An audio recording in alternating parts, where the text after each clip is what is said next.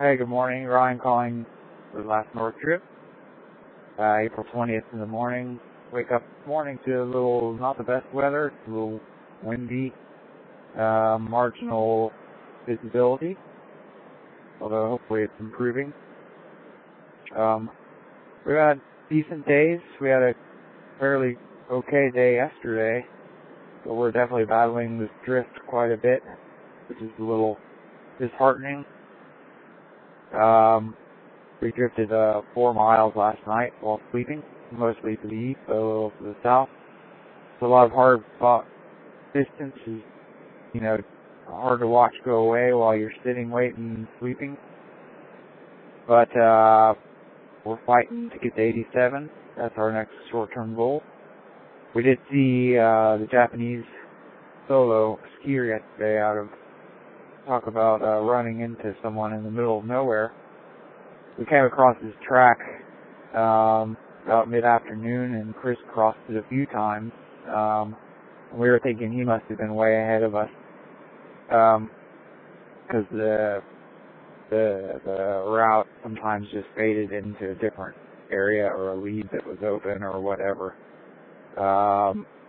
And then, lo and behold, we were trying to end run a big lead to the west and saw his track again, came over a small pressure ridge, and there was the tent sitting there about 400 meters away.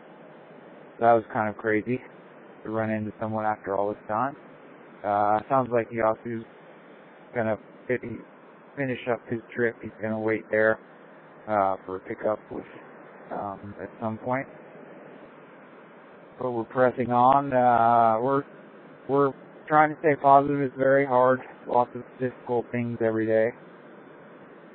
Our field's getting pretty tight. Our timeline is tight. We have a long way to go. So these are things that we're dealing with, as well as some health stuff.